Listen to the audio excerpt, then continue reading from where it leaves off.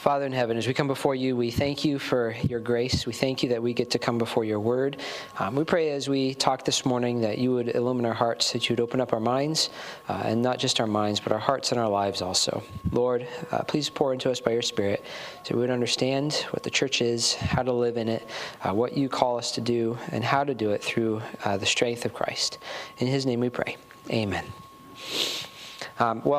We are still talking about the church and community. We'll be talking about this probably for the remainder of this, not just this year, but this school year. So we'll probably keep talking about this, the church and community, until June. Last week we talked about, Last week we talked about the church as a family. We talked about how we are called the household of God. And as the household of God, that had a few implications. One of them was that we are brothers and sisters in Christ. The other is that God is our Father, and that there are house rules, so to speak, and that this family, right, we get into this family by adoption. That God brings us into his family. He adopts us in by grace through faith. And the church as a whole, remember, we're trying to build a foundation of what the church is and how Scripture talks about the church, how Scripture talks about the Lord's, his people, and how we are to think of ourselves, right? We're trying to shape how we understand ourselves as a church by the Word of God, so that we can then start to talk about community and how we have community, what we're actually doing, what it's supposed to look like, and how we get there, right? So we're actually trying to build a foundation before we build the rest of the building. And as we learned with the church as a building, Christ is the cornerstone, which means everything has to be measured by Christ.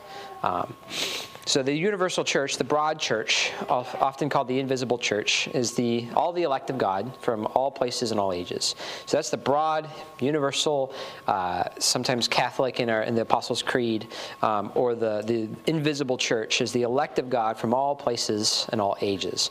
Then the local church is a visible manifestation of that body. It's a visible manifestation of that church, but it's an imperfect one. Right, we talked about how the local church is imperfect because the people in the local church are not yet perfected. They're not yet fully glorified. And that the local church, the membership of it is not perfect. Right? There are sheep and there are wolves. There's tares among the wheat, that there are weeds. So it means that not everybody who's in the local church is elect. That doesn't mean that they're not in the church in a real sense. They're in the covenant, but that doesn't mean that they're elect and thus saved. So the local church is a visible but imperfect manifestation of that broad, universal, invisible church. So the church as a whole, the church broadly, is the body of Christ. It is a building that God is building up, a temple for his holy habitation. The church is his bride that he will present to himself on that last day. There'll be a big wedding feast. And it's a family. The church is a family. And there's a couple other ways that Scripture talks about the church. All right. One of them is the church as a kingdom, and there's another where the church is a vine. We may touch on the vine later, but we want to start talking about the church as a kingdom. I think this is a big one, and so this will probably take at least one lesson to talk about the church as a kingdom. We may take more than one, maybe two or three. But there's a few ground things, a few foundational pieces we need to have first before we talk about the church as a kingdom. Because first, when we talk about God and we talk about his rule and his authority and his dominion, he is the creator of all things. Right? God is the creator of the universe. He formed and shaped everything by his word, which means that all the universe belongs to him. Everything is under his rule. It's in his domain. So he is the ruler of all things. Right? God rules all things. And so in this way, everything is God's kingdom. In this way that we just talked about, everything, the whole universe and everything and everybody in it is part of his kingdom. And kingdoms have different parts that make them up. Right? To have a kingdom, you have to have a king. You have to have citizens of the kingdom. You have to have a land or a place, a realm. And kingdoms have law.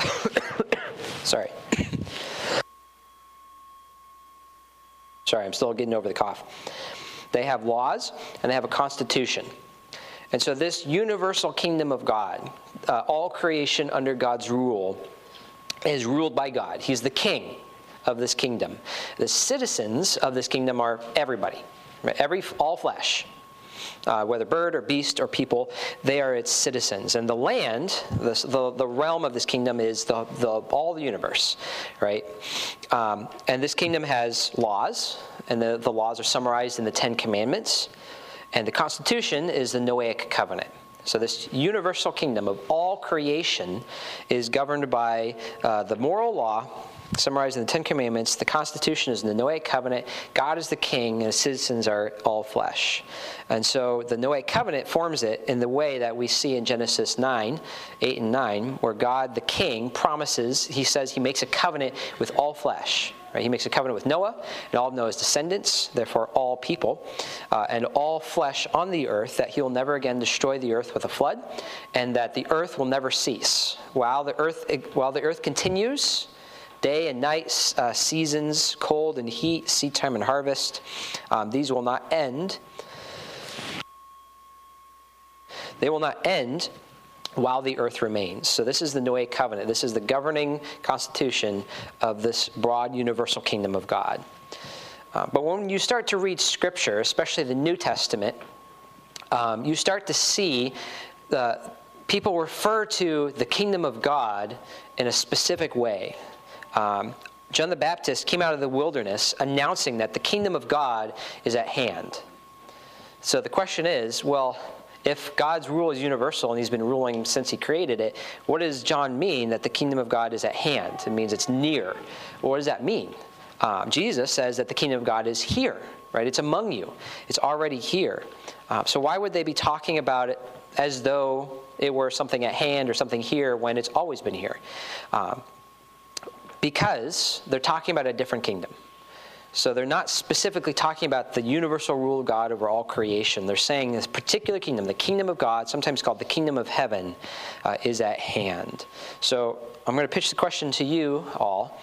What is the kingdom of God or the kingdom of heaven? What is the kingdom of God, the kingdom of heaven that John the Baptist and Jesus talks about?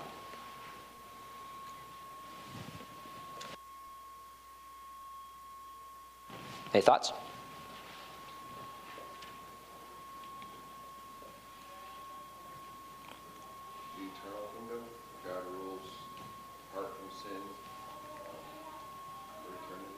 Okay, it's an eternal kingdom where God rules apart from sin. It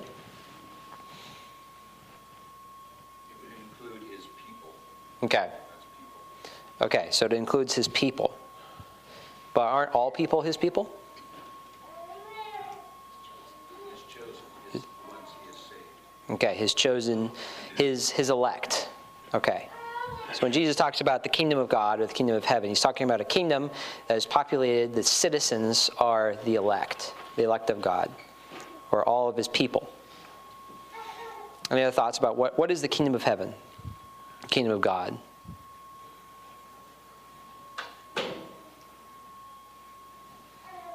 When did it begin?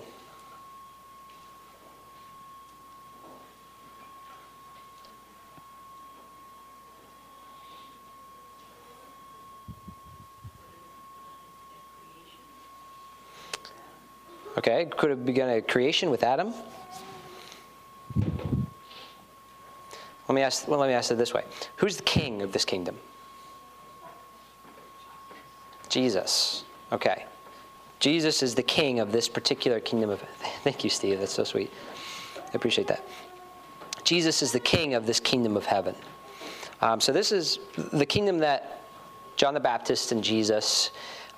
And that the New Testament authors are writing about is a particular kingdom that the king is Jesus, the people are the people of God, the particular chosen people.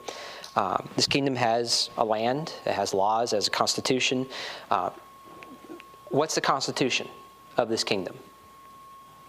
If the universal kingdom is constituted, created by and sustained by, ruled by the Noahic covenant and the moral law, what's the constitution of this kingdom of heaven that's ruled by Jesus over his particular people? You already said it's a new kingdom. I mean, new covenant. The new covenant, exactly. So this, as we talked about the church, right? The church is a people, it's a body, it's a building, it's a bride, it's a family. And now listen to this from 1 Peter 2. But you are a chosen race, a royal priesthood, a holy nation, a people for his own possession, that you may proclaim the excellencies of him who called you out of darkness into his marvelous light. And then Revelations 1. John, to the 7 churches that are in Asia, grace to you and peace from him who is, and who was, and who is to come, and from the 7 spirits who are before his throne, and from Jesus Christ, the faithful witness, the firstborn of the dead, the ruler of kings on earth, to him who loves us and has freed us from our sins by his blood, and made us a kingdom, priests to his God and Father. To him be glory and dominion forever and ever. Amen. So these verses talk about how God has made us a kingdom, that we are a kingdom of God, a particular one, a kingdom that is the citizens of which are his people that he has chosen for himself, as 1 Peter 2 said. A holy nation, a people for his own possession. And that this kingdom is ruled by Jesus, that he is the king of this kingdom, and it's constituted by the Constitution is the new covenant. So the land, then, of this kingdom is the new creation. It's the new heavens and the new earth. It's new creation, of which is already begun. And the laws of this kingdom are not less than the moral law, but they're actually more than the moral law. The law of this new kingdom, governed by the new covenant, are to love God with all of your heart, mind, and life, to love your neighbor as yourself. And the Constitution is the new covenant. But isn't Jesus also king over all the peoples and all the nations of the earth? Yes, he is, but it's a different sense. Okay. In what sense is it different? I mean, he's the sovereign over all things. Mm-hmm. So that puts it.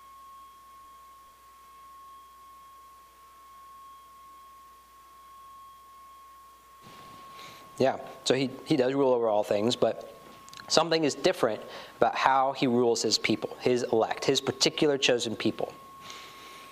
So Matthew 28 says, all authority under heaven and earth has been given to me. Right? All authority. It's not limited. It's all authority. It's been given to Jesus. And then he gives this command to his disciples to go out and make disciples of all the nations. And we've touched on this briefly already because we talked about the goal of the church. The goal of the church is Matthew 28, right? To make disciples of all the nations, to baptize and to teach all that Jesus has commanded. That's the main mission of the church. And as we talked about already, to make a disciple means to mold someone in the image of Jesus. Luke 6 says, students are not better than their teacher, but when they've been fully taught, they will be like their teacher. So that's the goal of discipleship, is to mold the student in the image of the teacher, which is Jesus. In other words, Jesus doesn't just want to rule over all the world. He wants to also rule over people who are followers of him, to make them his disciples, to make them to be like him, to rule over a particular people for himself.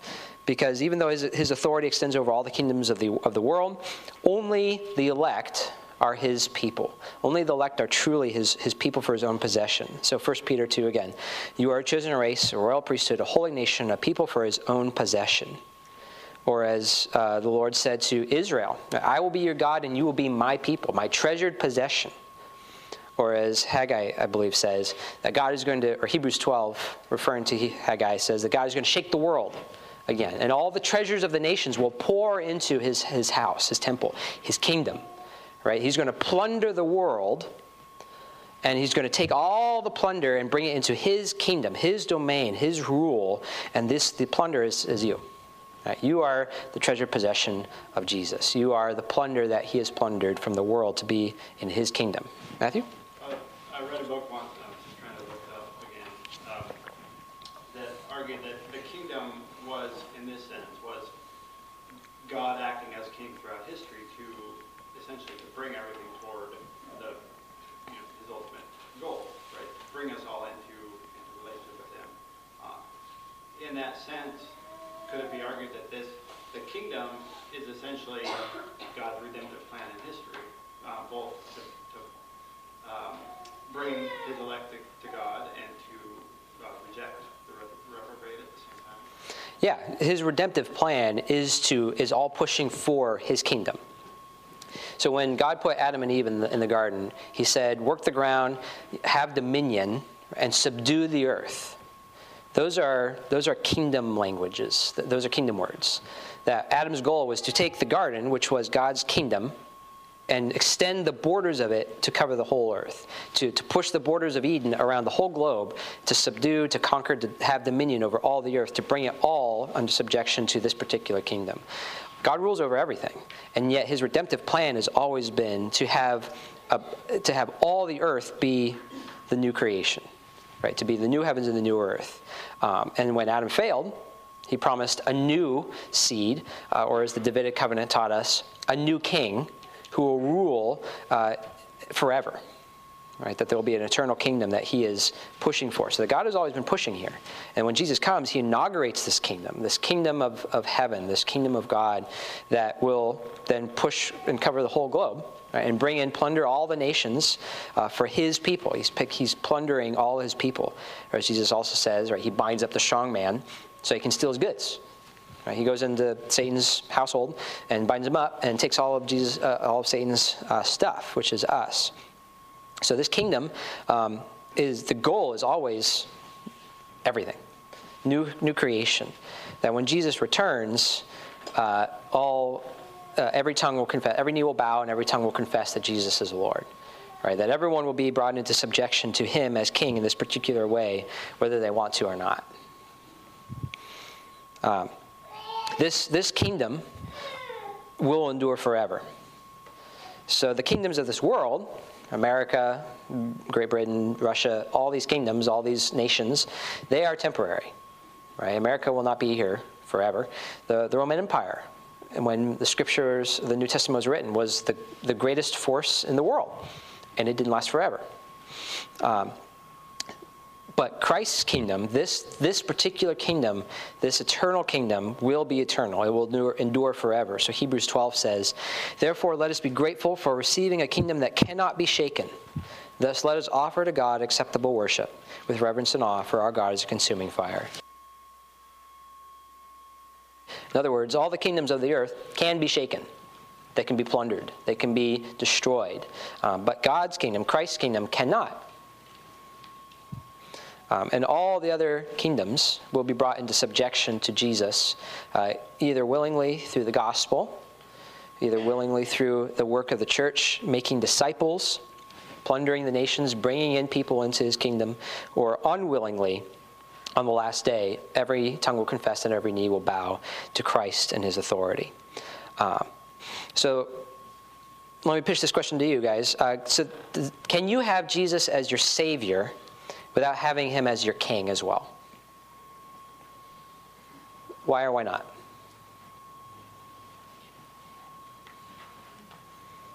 And what do I mean by that? Having him as your Savior and king.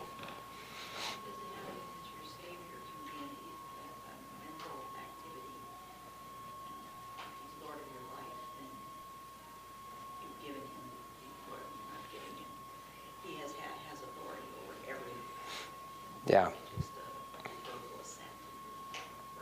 Yeah. Yeah. In other words, if he's just your Savior, he doesn't have authority over you. If he's just your Savior, then he's great. You know, he's wonderful. You can invite Jesus into your heart. You can have a personal relationship with Jesus. But Jesus as King is much bigger than that. Right? It's not that you have a personal relationship with Jesus. It's that you are now in subjection. You are in submission to him as king, which means he has authority over all your life. There is no part of your life that Christ as king does not have authority over. Which means you're either in his kingdom or you're not. Either you're brought into his holy nation and you're his treasured possession, or you're not. Then this also means that they're outside of his kingdom, there is no salvation. There's no salvation in the world. There's no salvation in the nations or kingdoms of this earth. There's no salvation in any other religion. There's only salvation in the kingdom of God, which means that if you want him as your Savior, you also have to submit to him as your king. And where do we see most clearly his kingdom on this earth? The church. The church is often referred to as an embassy of the kingdom of God, which means that the church is sovereign ground. That the church is a big flag, and it's Jesus' kingdom's flag, and it's this piece of heavenly sovereign territory in this world, which means that this kingdom that Christ has inaugurated is not yet complete. It's not yet fully here. That Christ began it, and it's in the process of bringing in all the elect, of plundering the nations, but it's not yet done. Right? It's not yet full and fully consummated. So Hebrews 2 says this, "For it was not to angels that God subjected the world to come, of which we're speaking. It's been testified somewhere, what is man that you're mindful of him, or the son of man that you care for him? You have made him for a little while lower than the angels. You have crowned him with glory and honor, putting everything in subjection under his feet. Now in putting everything in subjection to him, he left nothing outside of his control. At present, we do not yet see everything in subjection to him. But we see him who for a little while was made lower than the angels," that's Jesus, "crowned with glory and honor because of the suffering of death, so that by the grace of God he might taste death for everyone." The passage shows us that we do not yet see everything in subjection to Jesus, but we see him crowned. He has already been crowned with glory and honor, which means his kingdom has already begun. He's already ruling. It's just not yet, he hasn't yet brought everything in subjection to him. AKA, there's still rebellious nations. There are still rebels that Christ has to defeat. There are still some resisting his rule. And this doesn't take away from his authority. And this doesn't take away from his rule. It just means that he still hasn't fully conquered all of those who are in rebellion yet. And he will do this, right, in one of two ways. He will either conquer the rebels by converting them with the gospel and bringing them into his kingdom, or they will bow in subjection to him on the last day. Those are the only two options. Either Christ brings you in through the gospel and conquers you with the gospel, or he conquers you on the last day. It's far better to be conquered by the gospel than on that last day. And 1 Corinthians 15 says this, "Then comes the end, when he delivers the kingdom to God the Father, after destroying every rule and every authority and power, for he must reign until he's put all his enemies under his feet. The last enemy to be destroyed is death." So on that last day, the kingdom will be complete. The kingdom will be fully consummated, which means that Jesus will return and rule over all of new creation in glory. All things will be in subjection to him, and we will see it, and death will be conquered. Right? Death is the last enemy. The last great enemy of the Lord will be conquered. It is not yet fully conquered. Right? It has been broken. Oh, death, where is your sting? Death its back has been broken, and yet it's not yet dead, so to speak. Christ has conquered the grave, and yet we're still looking forward to that day when death will be no more. And that will be on the last day when the kingdom of God will return in full. So let's talk about citizenship. In Ephesians 2, Paul says, "So then you are no longer strangers and aliens, but you are fellow citizens with the saints and members of the household of God." So what does it mean to be a citizen of God's kingdom, of Jesus' kingdom?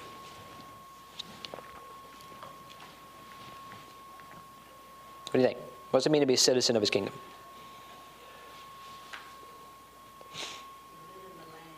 Okay, you live in the land. Citizens have rights, and we also have responsibilities. Yeah, rights and responsibilities come along with being a citizen. Absolutely. What else? What else does it mean that we are citizens of God's kingdom? Matthew? As was mentioned earlier, we are under the rule and authority of the king. We are under Christ's rule and authority. As well as his protection. Yeah, absolutely.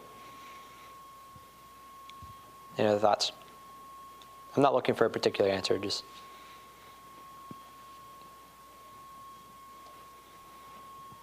Yeah, I appreciate everything that's been said. And we live in the land. And the land, if it's the new creation, means that we live in new creation, even though we're still on this side of Christ's return. But Paul says, you are a new creation in Christ. We have already been made new creations, which means we are already heavenly people. We're heavenly citizens. We haven't yet put on the incorruptible. We're still awaiting that in the resurrection.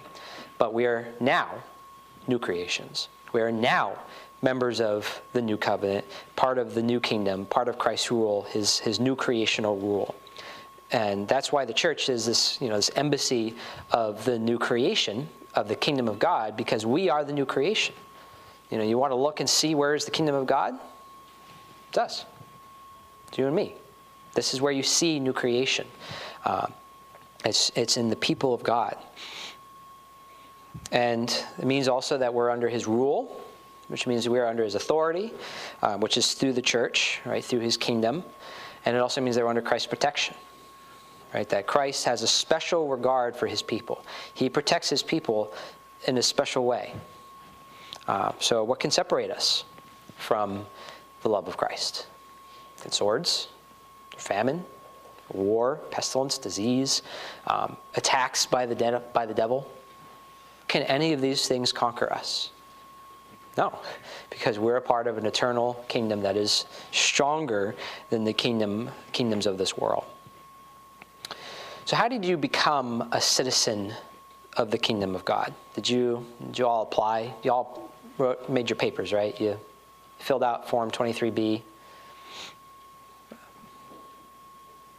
We yielded to the drawing of God the Father to Christ. Okay. God drew us in, sure. Okay, we're adopted into God's family. We become new creatures in Christ, creations. Okay. So how does that apply to citizenship? Adopt that. Okay.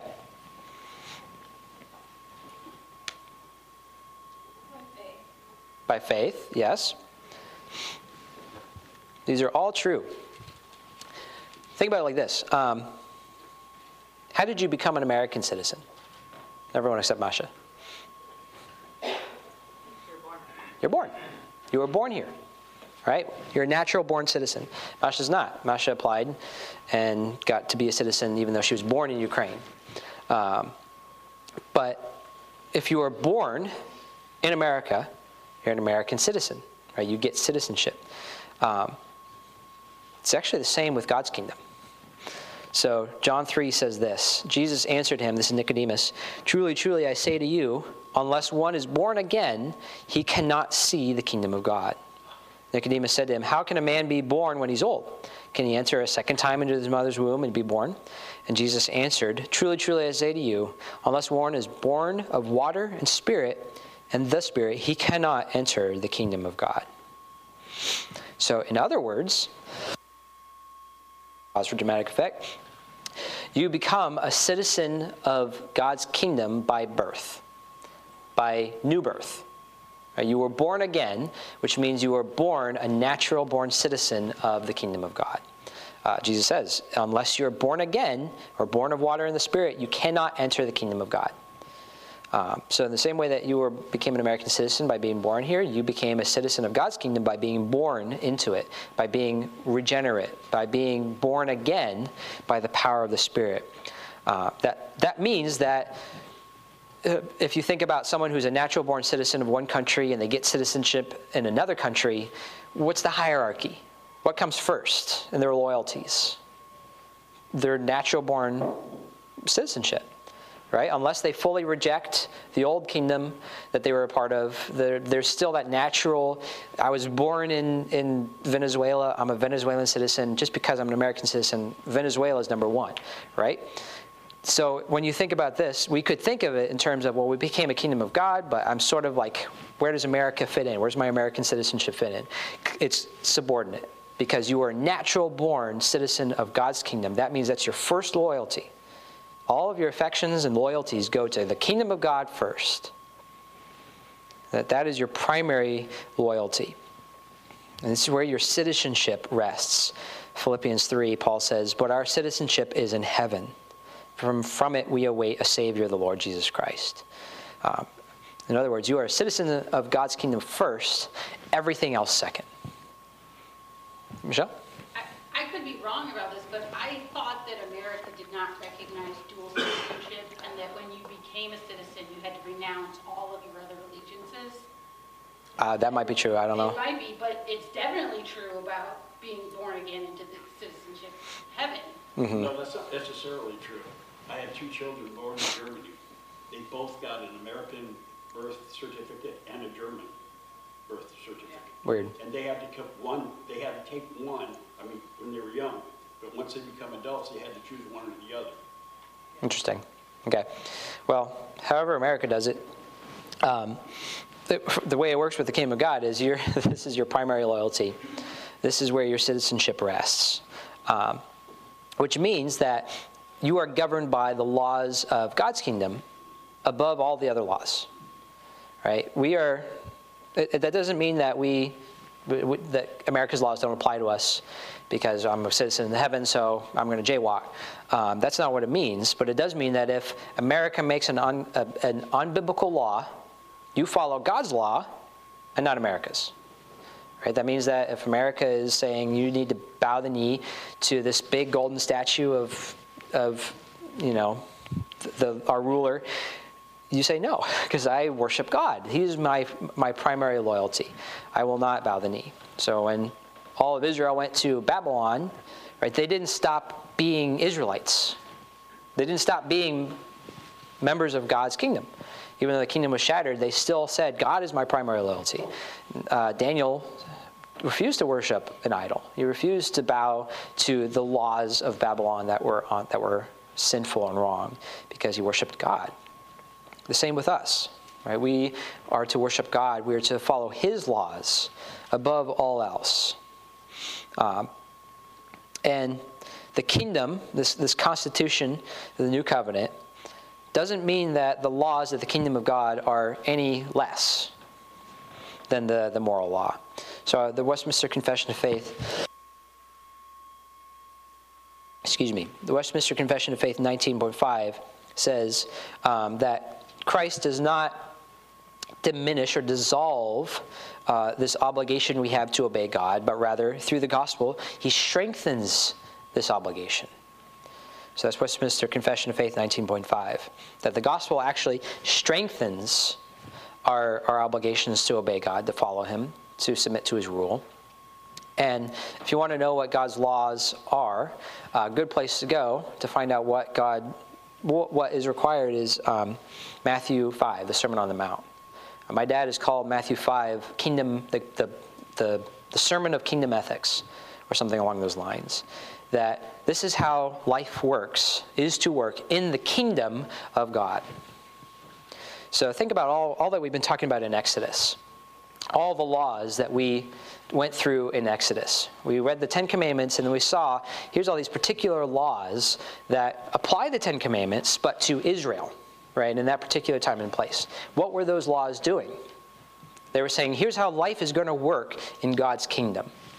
Right, here's how the 10 Commandments, the moral law, is actually applied and expanded for Israel as God's particular people. And the same thing, I think, is happening in the Sermon on the Mount, as Jesus is applying the 10 Commandments, but actually expanding them and applying them and saying, this is how life is going to work in my kingdom. Right? You shall love your enemies. If someone takes your cloak, you will give them your shirt. It's not enough to just not commit adultery. But even to think, even to look with an adulterous look is breaking the law, is breaking the commandment. That Christ's rule extends not just to our bodies and our hands, but also to our hearts.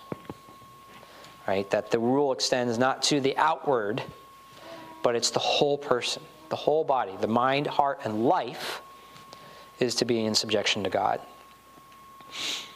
So the laws of the kingdom of God are not lesser, because we got in by grace and we stay in by grace. Are there any questions or comments on the kingdom and everything we just talked about?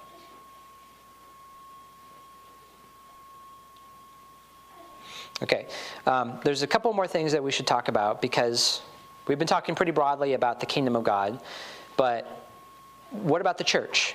Right? How does the church fit in? So we already said that the church is where the kingdom of God, the kingdom of heaven, is made most visible. And then when Jesus is talking to his disciples and to Peter, he says to Peter, I give you the keys of the kingdom. And whatever you bind on earth will be bound in heaven. Whatever you loose on earth will be loosed in heaven. So what are the keys to the kingdom? What is Jesus saying there? He's giving the keys of the kingdom to Peter, his rock, upon which he'll build his church. What are the keys to the kingdom?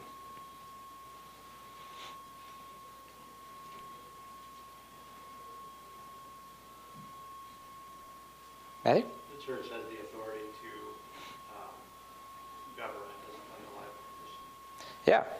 Yeah, Christ is giving authority to the church to govern and discipline the people of God. In other words, to rule, and that Christ rules through his church. In a similar way to how Moses set up judges, he set up rulers over tens and hundreds and thousands to help judge the people. Christ does a similar thing where he sets up pastors and elders and deacons, to rule over his people. So how do we apply this doctrine of the keys of the kingdom belonging to the church today? How are we applying it to Reformation?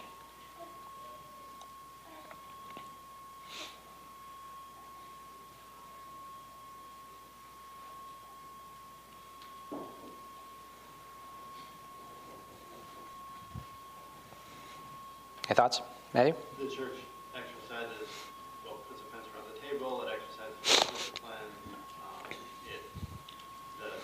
the elders have authority over the body, spiritual authority over the body.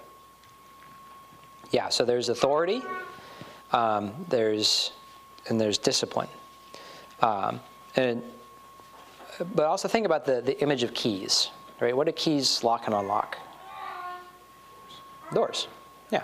So when you have a door going into the kingdom of God, there's keys that lock and unlock it. Who gets to lock and unlock it? Well, it's the Holy Spirit, yes, but also the church. Like the church has keys that literally do things, that can lock and unlock the door. In other words, we apply this by church membership. The church membership is how we're applying the fact that God has given the authority to the church to lock and unlock, which means that we could say, you should not come in here. Right? We have looked at your life and heard what you profess to believe, and it's not Christianity. We could turn people away from membership in our church. We could also open the door and say, come in, right, when someone becomes a believer. And it also means that we have the authority to say, you need to get out. Right? If there are wolves among the sheep, the shepherds have the authority to kick the wolves out. To kick them out and lock the door behind them.